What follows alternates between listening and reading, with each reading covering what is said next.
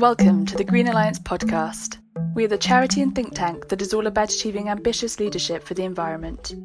In this episode, we'll be bringing you the highlights from one of our recent online events, which discussed the groundbreaking Dasgupta review on the economics of biodiversity. We have to cultivate for the next generation a genuine affection for nature.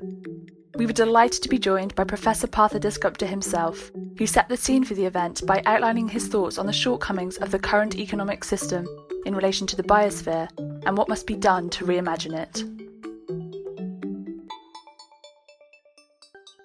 So I will speak not to the interim report, but go beyond it to give you a sense of why I think the way economics has developed has misled us in many ways, but of course here in a very crucial way in our place, in our understanding of our place in the biosphere.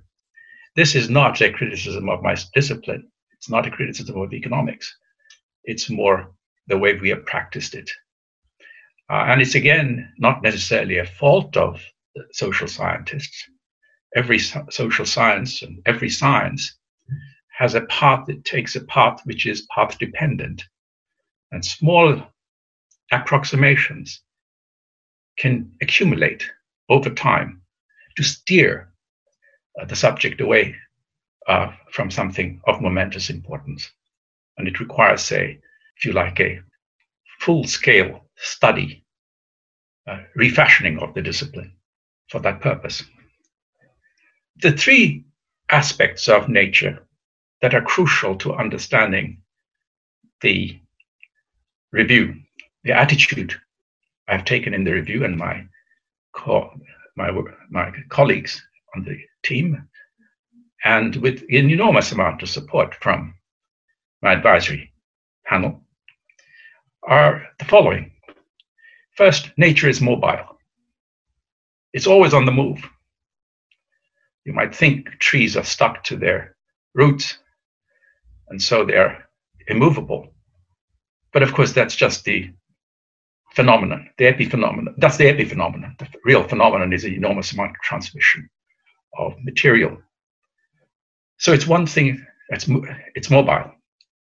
A second aspect of nature, which really struck me more and more forcefully as the months have gone by, is that nature is silent. And the third is that it's invisible, mostly invisible. Again, trees are visible, and when the wind blows, they're not exactly silent. But again, those are epiphenomena. The deep phenomena are those three that I mentioned. That has led me in the review to take a turn, which I want to share with you because I suspect you will like it, which is that it's not our transformation that is required, is not something that can be done by government or even the international field, the United Nations, on its own. There have to be active players, goes without saying, and I wouldn't belabor that point because you understand it as well as I do. But, and it's not only the private sector. Again, you understand why, and I'll come back to that. Sir Roger is with us today. We agree on so many things that sometimes I wonder how it could have been since we had never met before the review was started. Not just the private sector, but deep down, the work has to be done at the level of the individual citizen. And the mobility and the heterogeneity of biosphere, which is a characteristic that is so obvious that it didn't require spelling out, means that it's very location specific. Information is location specific. And there's no way that incredible heterogeneity of information can be downloaded into one for the purpose of one agency. So it's not going to be top down, nor exclusively bottom up, which is the characteristic distinction that is made over the way we manage things, but it has to be sideways also. Communities must communicate with one another, have to, by the nature of the beast. even the Green Alliance are familiar with the fact that the source of our problem, the reason for our enormous overreach and our demands that we make on the biosphere relative to its ability to supply, meet that demand on a sustainable basis, has to do with what typically economists will call externalities, the unintended or unaccounted for consequences of our actions on others. That's the start of the point problem, not the end. In economics, we're encouraged to find ways to internalize these externalities, either through taxation or whatever. These three features that I mentioned about nature and the fact that information is extremely concentrated on the people living on the site, so to speak, means that there is no way these externalities can be eliminated. It's not possible. So what does one do? Well, what one does, one advises, which is a logical implication of these facts, which is that we, at the end of the day, are responsible, and our voices have to be heard. We, that is, the person on the site. However, that doesn't mean that this is just an anarchy. That's not at all the question. You bring to bear those policies that actually can meaningfully address parts of the problem, this overarching problem. It goes without saying, we all have a role to play. But it is absolutely imperative the civil society or communities, these are the two ways of thinking about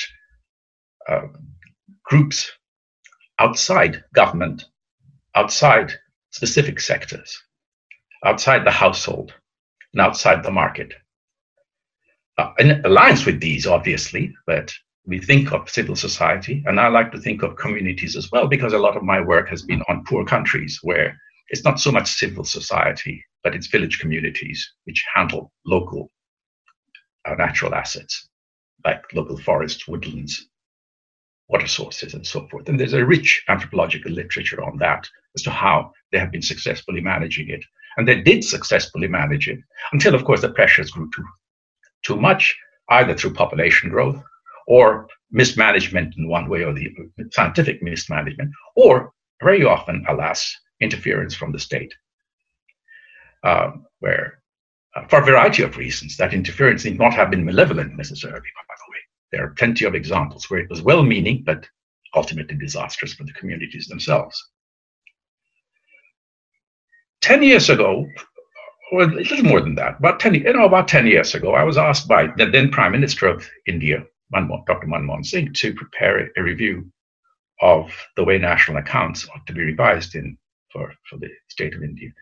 And that review was, the report was submitted in 2013. Now, one of the things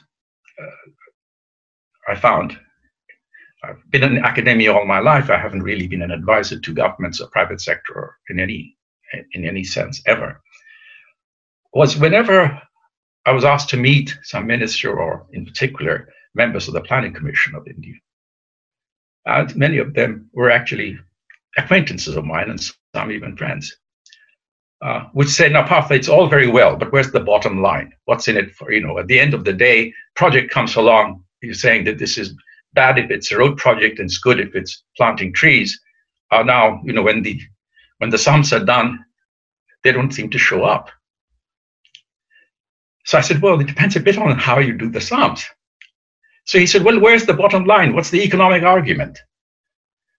And I said, well, the economic argument is not the economic argument. An economic argument is what we make of the economics. There's no Platonic economics out there. Economics is a servant to our moral status, if you like. So but of course, at the background was we have all these market prices and they're not showing up as being desirable for the kinds of projects that you seem to hanker for. So that, of course, means that the market prices are wrong. And of course, the whole review is geared towards doing that. However, and I'll end by making one observation, which I hope will be useful to the Green Alliance when the next time you come across some obstacle to what you're trying to espouse, is the following. nature is also hugely interconnected. Now, that sounds banal to all of you in the Green Alliance because you know it. So, but there are some implications of that which are important for us to take on board. This interconnectedness shows up in a big way by the fact that when you break up an ecosystem, let's say through it by constructing a road, the sum of the productivities of what's left is usually less than the overall productivity prior to your dismembering the ecosystem. Because of, again, the reason is the mobility issue. Even a road can hamper and does hamper millions of organisms from being able to travel across it because they don't. It's not like saying, oh, if I take 10 leaps, I'll be in the other end. That's not, they were not evolved to see that or make that observation. Which means an implication of that is that green projects, small green projects on their own, are very likely to be rejected. You want to save a small wetland against an expansion of the road system, and the data on the travel costs, savings of travel costs and the rest, will beat up on any green argument that you can provide. However, if you take a huge number of such projects, interconnected projects, then things are different. And so thinking small is a bad idea in the economics of biodiversity. You have to think in lumps. And of course, we do think of it back when we talk about leaving a part of the oceans completely devoid, barring them from an entire area rather than dismembering and putting into bits and pieces. Now, in a way, this is a very good time for it. When we emerge from COVID-19, there will be an enormous demand for investment. Where should that investment go? And there'll be a large chunk of investment there, which is, and this is not my guess, the government is actually talking like that. And many of us will be, of course, arguing that it should be towards green issues. And many people are now talking in that using that language. The trump card there is employment. Green projects are likely to be more labor intensive than transport or heavy industry, let's call it. But to us here, I would argue that's a added bonus. That's not the real reason. It's a good thing. It's a double whammy. That it's good for employment. But the gap that we have created between what we demand of the biosphere and the ability of the biosphere to supply that demand is so large now that it's an imperative that we have to make a big move. Small green projects are not the answer.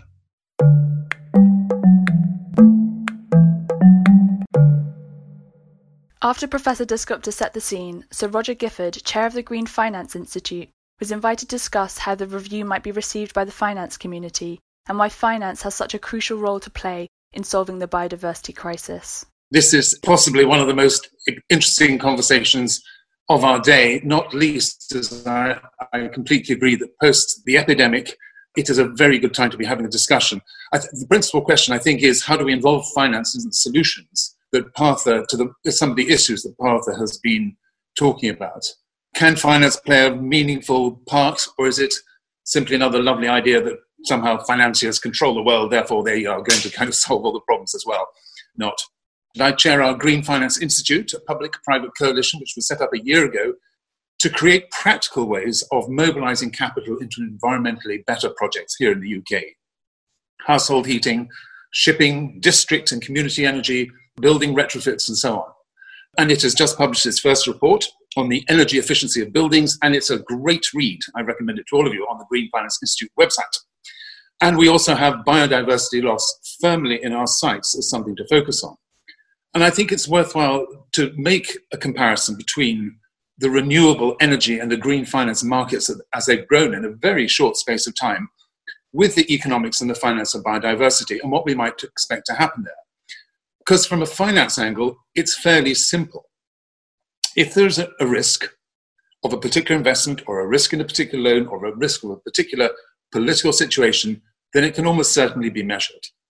And depending on how relevant that is or how relevant it is made to be, it can affect investment and lending decisions. So for green finance, it's very much about risk and measurement and the decisions and opportunities that can arise from that. Partha has talked several times before about nature as an asset to be managed, and I like that language because it greatly helps to put the value that biodiversity has into context and to try and to give it a financial value. And something that we have all taken for granted as being pretty much not risk-free, but responsibility-free, is being better understood by business and finance as a finite resource, an asset that needs preserving. And the financial description is, I believe, helpful in bringing the way that we think about the human impact and the impact on people into the way that we're looking at the whole issue of how do we solve this problem. Partha also talked about the failure of economics earlier to bring this into proper perspective, and we can all admit that we're part of that. It's the short-term thinking that has so often been ascribed to bankers and to investors because they don't have an ability, I would say, to measure the longer-term risk that's out there. And that is what is needed. Actually, short-term thinking is really what many financiers are paid to do. They're paid for it, handling risk in the best possible way they can. The long-term investment considerations remain a major issue, but it's very often not possible or very easy to introduce those long-term considerations into the short-term thinking. But I would argue there is real opportunity for hope when you look at how the climate change discussion, the climate change market, has changed in just a few short years. Green loans didn't exist more than 3 years ago. Green bonds have been around for 12 years. The whole idea that we measure a risk and then we design a product to try and meet that risk is really very new, and it's happened really quite quickly. And I think we can take those lessons directly over to the discussion around biodiversity. Every year, every half a year, I think we can say that there's significant improvements made in the way that we understand climate change and climate risk. And what was seen once as just a physical change risk, whether it's forest fires or flooding, is now seen to include the whole gambit of political reaction. I'm very fond of saying that nobody saw auto stocks as climate risk stocks until governments decided that diesel engines were no longer a good thing to have. So from that way of thinking about stocks, or about food companies that are experiencing much greater forest fires in northern Scandinavia, forestry product companies, of course, or the rules that can be imposed on the shipping industry by the IMO around pollution. Suddenly, stocks which have been considered as being, or risks that have been considered as being acceptable, are seen in a different light. And the Bank of England has been leading some fantastic work on that. The problem with biodiversity, or the challenge with diversity, I should say, is it is much harder to measure that risk. I'm very fond of saying that also that this is a global discussion around climate, it's a global discussion around biodiversity, but the solutions that we will find on climate will largely be local. It's our housing market here in the UK, very different from the housing market up in Sweden, or in Germany, or in France, or Holland. Whereas in biodiversity, much of the discussion is a global discussion, because we're talking about international trade routes, we're talking about products being sourced for one market, which very often come from far, far away without the same sense of responsibility in the sourcing. So we are making real progress on climate, and I think there are very good lessons to be learned from the way that we measure risk and look for them and then take decisions appropriately afterwards, which we will also bring into the biodiversity discussion. And it's why it's such an exciting review, I would say, to be part of. But essentially, we need to measure, we need to internalize the risks of biodiversity loss in a much better way than we do today. Everything from the sudden scarcity of a necessary product through to the damage to your stock price if you are, for instance, proven to be sourcing product from an area as a direct result of, say, deforestation or with the consequent results of pollution of oil or sea. Many risks which we have previously considered normal business risks will increasingly be brought into the political and therefore the arena of how is this affecting biodiversity loss. It's almost as though we'll apply a new lens, and that will give rise to a new measurement of the way we look at risk. And I think as a result of that, we will see change both in corporate behavior and in financial behavior as it comes along. Professor Dasgupta was then asked whether the world has understood the seriousness of biodiversity loss and whether we're ready to tackle it as a matter of profound urgency. I'd like to think so, because increasingly the stresses are becoming visible. When the Amazon burns, the whole world sees it burning. That didn't happen 30 years ago, 40 years ago. It would be carried in one photograph, maybe in a Life magazine picture. Today, it causes hurt to people all over the world. And then, of course, there are transmission mechanisms, which, for example, over plastics, that has really shocked people, as far as I can say. These were very, very powerful images. Part of it will come from pure aesthetics. There's a whole range of reasons people are being increasingly concerned about it, starting from the aesthetic to the kinds of issues that Roger has very eloquently spoken, which is threat to future profitability of a single enterprise, given that. And the fact that there is fragility of source of primary products is becoming now more clear. Bear in mind, all these activities, there's a history behind it. 150 years ago, it didn't matter if you destroyed one source of primary products. If it got destroyed, you moved to another source. And there are plenty around. You can move continents for your source. Today, they're being tightened. And so there is hope there. But at the end of the day, I can't help thinking that it has to be the citizen who puts pressure. You see, if you work backwards and ask what it is that is problematic for a private firm, ideal scenario would be that every input of the firm's production line will have had a price, a proper price, a input price, a market price. And so the profitability will include all the costs and hopefully the benefits. So what you're doing is recognizing that there's a number of factors, inputs, which are not priced. And so, of course, the firm will have no matter how generous the owner of the firm is or the manager is, there is a wedge between one kind of motivation, which is his or her obligations to shareholders. It doesn't have to be necessarily all that myopic either. And the fact that a source is being destroyed. That's to be removed. It has to be the case that the consumer must demand, look, what's going on in your entire supply chain? Give me an account. Professor Dasgupta was then asked about the failures of GDP to account for these issues and how this might be improved to address some of these challenges. We really have to look at balance sheets of nations, wealth, including nature as an asset, trying to put some value to it. And even if you can't put value, it's not the ultimate thing. If you have some sense of what the stocks are, that gives you a lot. You don't have to put a price necessarily. Stock. Here's an endangered stock. There's another. That's for the macroeconomists. The individual firm's motivations, say profitability, is not really related to GDP at all, because profitability includes what you're depreciating, if the depreciation had been priced. Because it's not priced, it's overridden. So to that extent, there is a connection between the GDP view of life or view of macroeconomics and the profitability view of the micro manager. But it's to do with the fact that you're not taking into account what you're destroying. In other words, you're not pricing that destruction. So Roger was then asked about the role of regulation in addressing the issues discussed. There's a very key part for regulators to play. I actually don't think most companies object to regulation. It's about having the boundaries and knowing what the rules are about, the rules of engagement about what you do. And I think everybody who has to fill out a form ends up complaining about the complexity of the form. But actually, without those regulations, without the Bribery Act, without all the different rules of engagement in international trade, it's actually quite hard to get on. And the more of them that there are that are clear and you know where you stand, the easier it is to do trade, not the harder it is to do trade.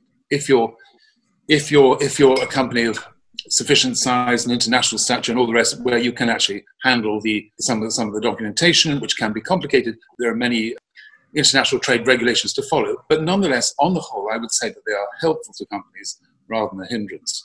And particularly in the area of biodiversity, I think there's a real role for government to help connecting the long-term risk to the world, to society, to the trade routes that we have, to the profitability of the trade or the mines that we're using.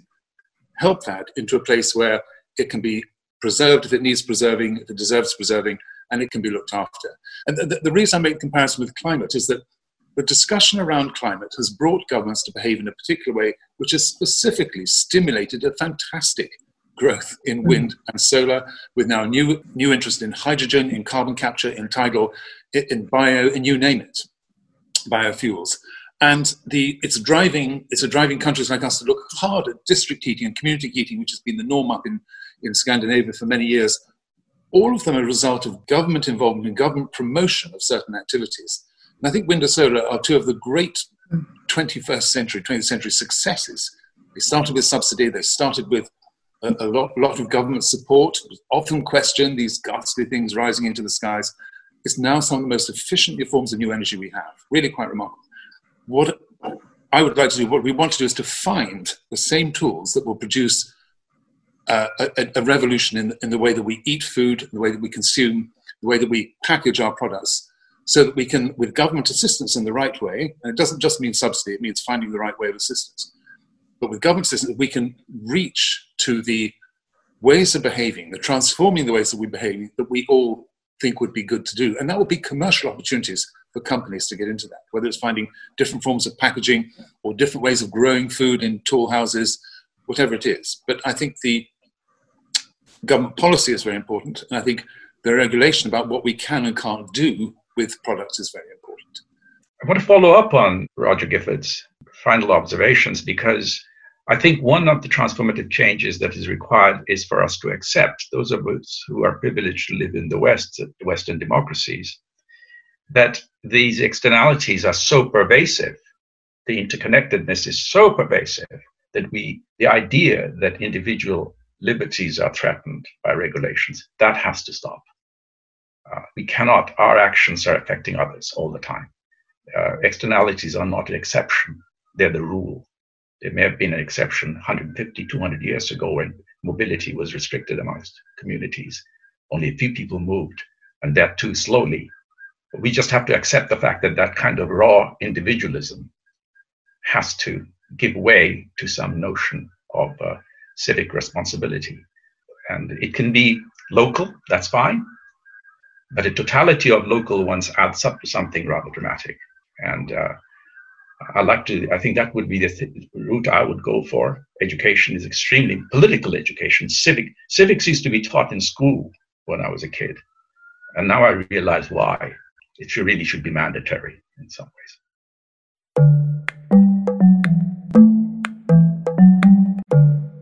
At this point in the event, questions from the audience were posed to the speakers. The first question asked was, how can we make these arguments land with Treasury and with voters worried about their jobs and standards of living? One of the things that the review is pointing to is, of course, that there has to be some compromise on the standard of living as we now know it. This is not an argument for saying, tighten your belt, because that doesn't really mean very much. It really means is what kind of resources we are using to convert into finished products and the size of the finished products. The review goes into demographics as well. Population is one of the key factors here. There's a trade-off. You can have larger numbers of people if they each demands less of the biosphere. It's just simple arithmetic. So that's no big deal. It's really a combination of the two. You can't have it both ways, so to speak. And I think the substance of our living standards as being materially based, intensive of the biosphere, that really has to give way. As an economist, obviously, I can only think of pricing arrangements or regulations, which are regulations, by the way, are an extreme form of nonlinear prices. Those of you, it's a sharp, you can do up to here, and then after that, no farther. But it's basically the same stuff. It's an extreme form of it. I don't see regulations as a threat. They're a natural extension of pricing. They're natural because of the uncertainties that Sir Roger was pointing to. Uncertainty is a reason for having regulations because you don't want the system to go beyond the tipping point, and you don't know where the tipping point is. So you can't simply say, let's have a tax, because in order to ensure that it doesn't go, you may have to raise the tax to the point where you basically killed off the entire industry or the entire sector. So that's the real reason behind regulations. It's a part of public finance. And I think if biodiversity enters the lexicon of the Treasury, which, bear in mind, this review was commissioned by the Treasury, so there is hope yet. It is remarkable that the UK Treasury has been behind 2 reviews, one on climate change, now on biodiversity. So it must mean, at least I take it as meant, that economists in the Treasury recognize that there is a great deal of resources going to waste simply because they don't have prices, that the models on the basis of which income and expenditure are estimated need to be revised. I was about to say the Treasury has been, for me, enlightened in the way that they have embraced this review, and they really want to promote it and promote its conclusions. Some very interesting points, and if I may say, some assumptions in that. First of all, I think a number of studies have said how many jobs can be created through the green economy and through working in new technologies and new products. I'm certain that we can apply those in the area of biodiversity as well as we can apply them just through the green economy. Because you said, of course, we're all worried about jobs and the standard of living. And I think the epidemic has taught us all a bit about the standard of living, which changes it from being a purely monetary level, monetary standard. It's birdsong versus motorways. It's clean air against speed and being everywhere all at the same time. Or do you really need to travel to New York for lunch and a meeting, or can you do it by Zoom? All of which comes back to the way that we live and about our standard of living. And tragic that the epidemic has been, it does point to the obese, the diabetic, the sick, the ill, the elderly as being more vulnerable. Absolutely tragic, as I say. But it does teach us something also about our standard of life and standard of living. And I just think we will emerge from this looking at the world we're in, we already are doing, and wanting to build it back better in a different way, which is both green and more environmentally friendly, but which recognizes a higher standard of living as a result. We are learning to take a more holistic view of business and the way it relates to society. We're taking a different view on the purpose of money and what money is for, what GDP is about. So the point about is GDP the right measure? Well, could we find another that easily? But how we define it, how we measure it, how we amend it if we can, would be a very interesting thing to do, to take account for new views, new ideas about what standard of living really means. At this point, Fiona Reynolds, who was chairing the event, intervened to ask a follow-up question. To be provocative, I listened to the Chancellor saying it will be a green recovery, at the dispatch box in the House the other day. At the same time, more or less, as he was urging people to spend and to go out and to consume, to get the economy back on its feet. So we do have these tensions in the system. And while I completely agree with you that consumers and people and the people's aspirations to connect with nature are going to be an important part of the future, we're not getting a clear message yet around quality of life rather than quantity of consumption. And I wonder whether you think your review can help with that narrative changing. Well, the final chapter is certainly going to be addressing that. We have already got a sketch of it in my mind anyway.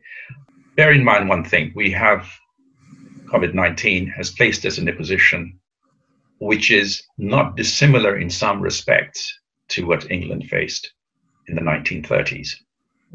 We do have a short-run problem regarding employment. And the objection that one has over GDP is its use over long-term thinking about the place of economic progress. So you can maneuver an economy which is fully employed, quote unquote, in the usual sense of the term, people have jobs. But what they're doing takes a different direction from the one which is signaled by the way business as usual, so to speak. So the desire to raise demand in order to create jobs is very reasonable, absolutely essential. But it's the character of the demand that needs discussion. Raising what kind of demand? Now, the state has a huge role to play in creating this demand, as we have seen. I fully with that. totally. It's not going to happen by the wave of a magic wand. And that's where the state can guide in the choice of projects. And I want to come back to how I wanted to advise my young colleagues in the Green Alliance that this is the time to think big. Small, minor projects is not going to work because it can get beaten up by a treasury argument or any sensible argument by saying, well, look, this one has a higher return than this, or but the green thing has one advantage that is likely to be, and there's some work that's been done and further review suggests are going to be labor intensive. So that's a plus. The next question was on how we change the culture, style of leadership, and the public mindset which pits nature against the economy. Review ends with a plea for educational reform, starting at the primary school level. We have to cultivate for the next generation a genuine affection for nature. And affection can only come through understanding, because in many people's mind, including my own, I became much more fond of nature after I understood the intricate tapestry that underlays it, the structure of it. Understanding this behavior structure is really quite it's sort of awesome stuff out there under our feet, for example. So that's one, but that's a long-term solution, goes without saying, because it's next generation, and we have to really work on that. But again, the reason I emphasize it is that we have been overly concerned with trying to put out fires. The long term has to be always kept in mind. So that's one step. Other steps are, again, in democracies, governments respond to citizens' demands. If we do not demand it, why should we expect our leaders to follow suit? They should. There'll be obviously the enlightened, far-reaching person who has an agenda, and then he or she promotes it. But unless we back that, the person will lose the election. So let's not kid ourselves. In a democracy, it's we who have the power.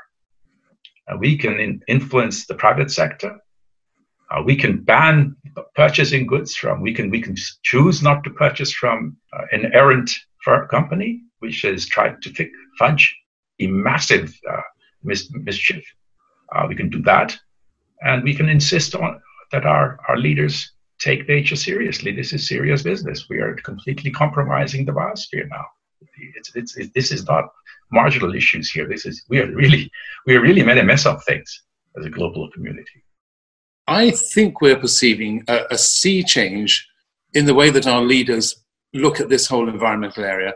If you told last election or one before that one of the main agenda planks would be the environment, I think that wouldn't have happened. And I think the whole Jugendzeitgeist brought around by Ms. Thunberg and the youth of today, they want to hear political leaders who talk about the environment and about the world they live in a completely different way from just a few years back. And the fact that I think you have an enormous banking and investment community supporting that is genuinely making a difference to the way that people think and our politicians think, the mindset that was referred to between nature versus the kind of carrying on as usual. But I'm an optimist. Well, so am I, Roger, and I always have been, but I'm feeling a bit Greta Thunberg-like here, actually, when she says, our house is on fire and we're not listening. I mean, what we have understood on nature is that, our planet is dying and we're not moving fast enough. And I suppose that the risk that many in the Green Alliance community feel is that we're not going fast enough. It's great that the issues are on the agenda. It's great that we're all talking about it. It's great that we're getting words from the Chancellor and from the Prime Minister about a green recovery, but the actions are much less convincing than the words. And I suppose, Partha, how long have we got? Because we've got this major COP coming up next year on climate and biodiversity. It's great that they're together, but actually if we don't make big decisions, every year that we waste is not just 1 year wasted, it's a whole opportunity gone. How long have we got? It's really impossible to talk about how long, because bits and pieces have reached tipping points, have gone beyond tipping points. Small communities have been destroyed and they've had to move. And when they've moved, they find that they're not welcome and they get shot. So there are plenty of tipping points that have been overrun. Then you come to higher levels, if you like, higher in the sense of the topography of the situation. Again, tipping points have been reached. and breached, so to speak. Adjustments have been made. So the world, the biosphere looks quite different from what it did 20, 30, 40 years ago. We're not all going to die at such and such states of the biosphere. In some sense, that's the bad news, because otherwise we would be more concerned about it. You can postpone, delay it, because as you say, Earth is being destroyed slowly, too fast for comfort, but slowly enough that we can keep on postponing it. The thing that really worries me greatly is that the countries which show serious concern about it, like I'd like to think with some pride, this country, UK, is just a minor player. Everybody is a minor player in the international scene. There can be a lot of thundering going on, but at the end of the day, there are 192 or 100, I don't know how many countries there are now, but that order of magnitude. And you have to carry a whole lot to have meaningful conversation, and people have to recognize that so much of that stuff is a public good. And that does require redistribution of wealth in some ways, payments, compensations, and so forth. I don't think we're at that stage yet. I'd like to think I'm an optimist. I think things have changed enormously. I think Roger is exactly right. On the other hand, I do feel like Fiona, that we haven't changed fast enough because the mechanisms, the international mechanisms, are not geared to this. Bear in mind, we've been terrific. The international community has been terrific over things which really haven't been, and there's something for a political scientist to think about, been terrific over, say, the post, transportation, airspace. There's a huge amount of cooperation there over the decades. I mean, all this traveling we used to do before COVID-19, how did that happen without cooperation? Planes weren't bumping into each other. There was a timing. There was a common pool of information, and it worked. That kind of cooperation hasn't translated into our relationship with the biosphere in the deepest sense of the term. Those coordinations were win-win for everybody, whereas here, it's not going to be win-win for everybody.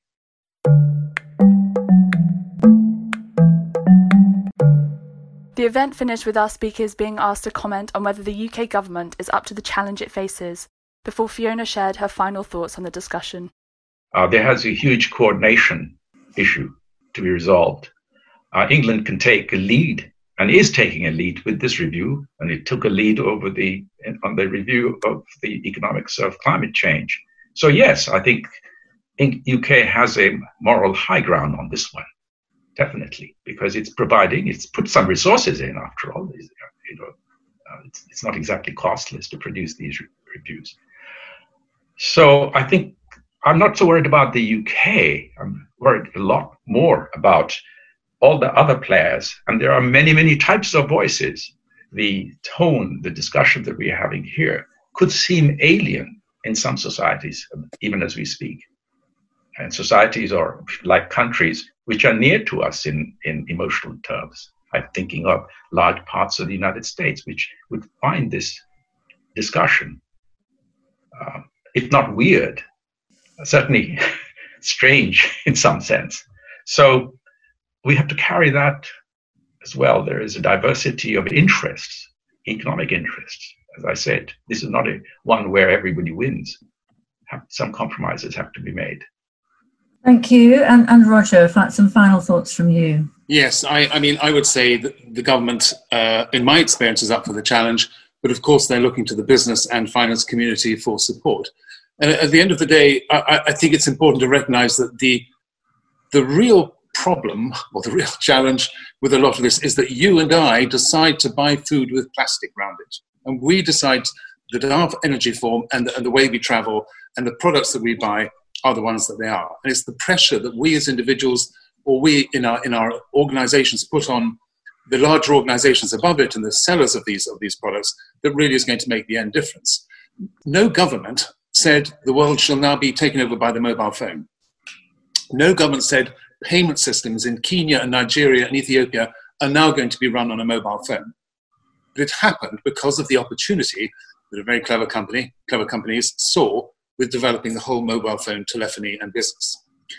I think we've got some similar analogies that we've made on energy, where individual solar panels, individual little windmills, enormous amounts of renewable energy are really changing the way that we look at energy. And I would like to find those solutions on biodiversity, particularly around plastics and around sourcing of food as well. And that's why it's such an exciting project to work on. I'm so delighted to be with you, Partha, in this journey. To me, I mean, this is the absolute sort of core proposition of our times. I think we have now fully understood that, as Partha often puts it, that we aren't separate from nature. We, as humans, are completely within nature, and we have created the crisis we're in, and we have to get ourselves out of it. So many of the messages around our role as consumers, as citizens, as active believers in nature, you have said, I wholeheartedly agree with, but I also know that we need to be led, and we need to be shaped, and we need to be sometimes regulated to do the right thing. And we've had a good discussion about some of the really quite radical changes that are going to be necessary if we're going to get ourselves to a point where we're living within the regenerative capacity of the planet. That is a huge challenge. It's one that we must face, and we must face together, and it will have many different forms. But I just want to thank Partha particularly for being the person who's lit that candle, if you like, and shown us with piercing clarity both the dramatic truth, but also the scale of the actions that we have to take. And if we can persuade our governments and many, many others to act, we will not just be doing the right thing and doing a good thing, but doing the absolutely necessary thing for the very future of humanity. So these are not small stakes, and we're enormously grateful to you, Partha, and to Roger for joining us today, for joining in our debate. This will go on. This is kind of the primary issue of our times, and we all need to be in it together. Thank you for listening to this Green Alliance event podcast. Keep checking in as we'll continue to bring you highlights of our events as well as specialist interviews. You can subscribe to the Green Alliance podcast on your favourite podcast app, and you can follow us on Facebook or Twitter at Green Alliance UK.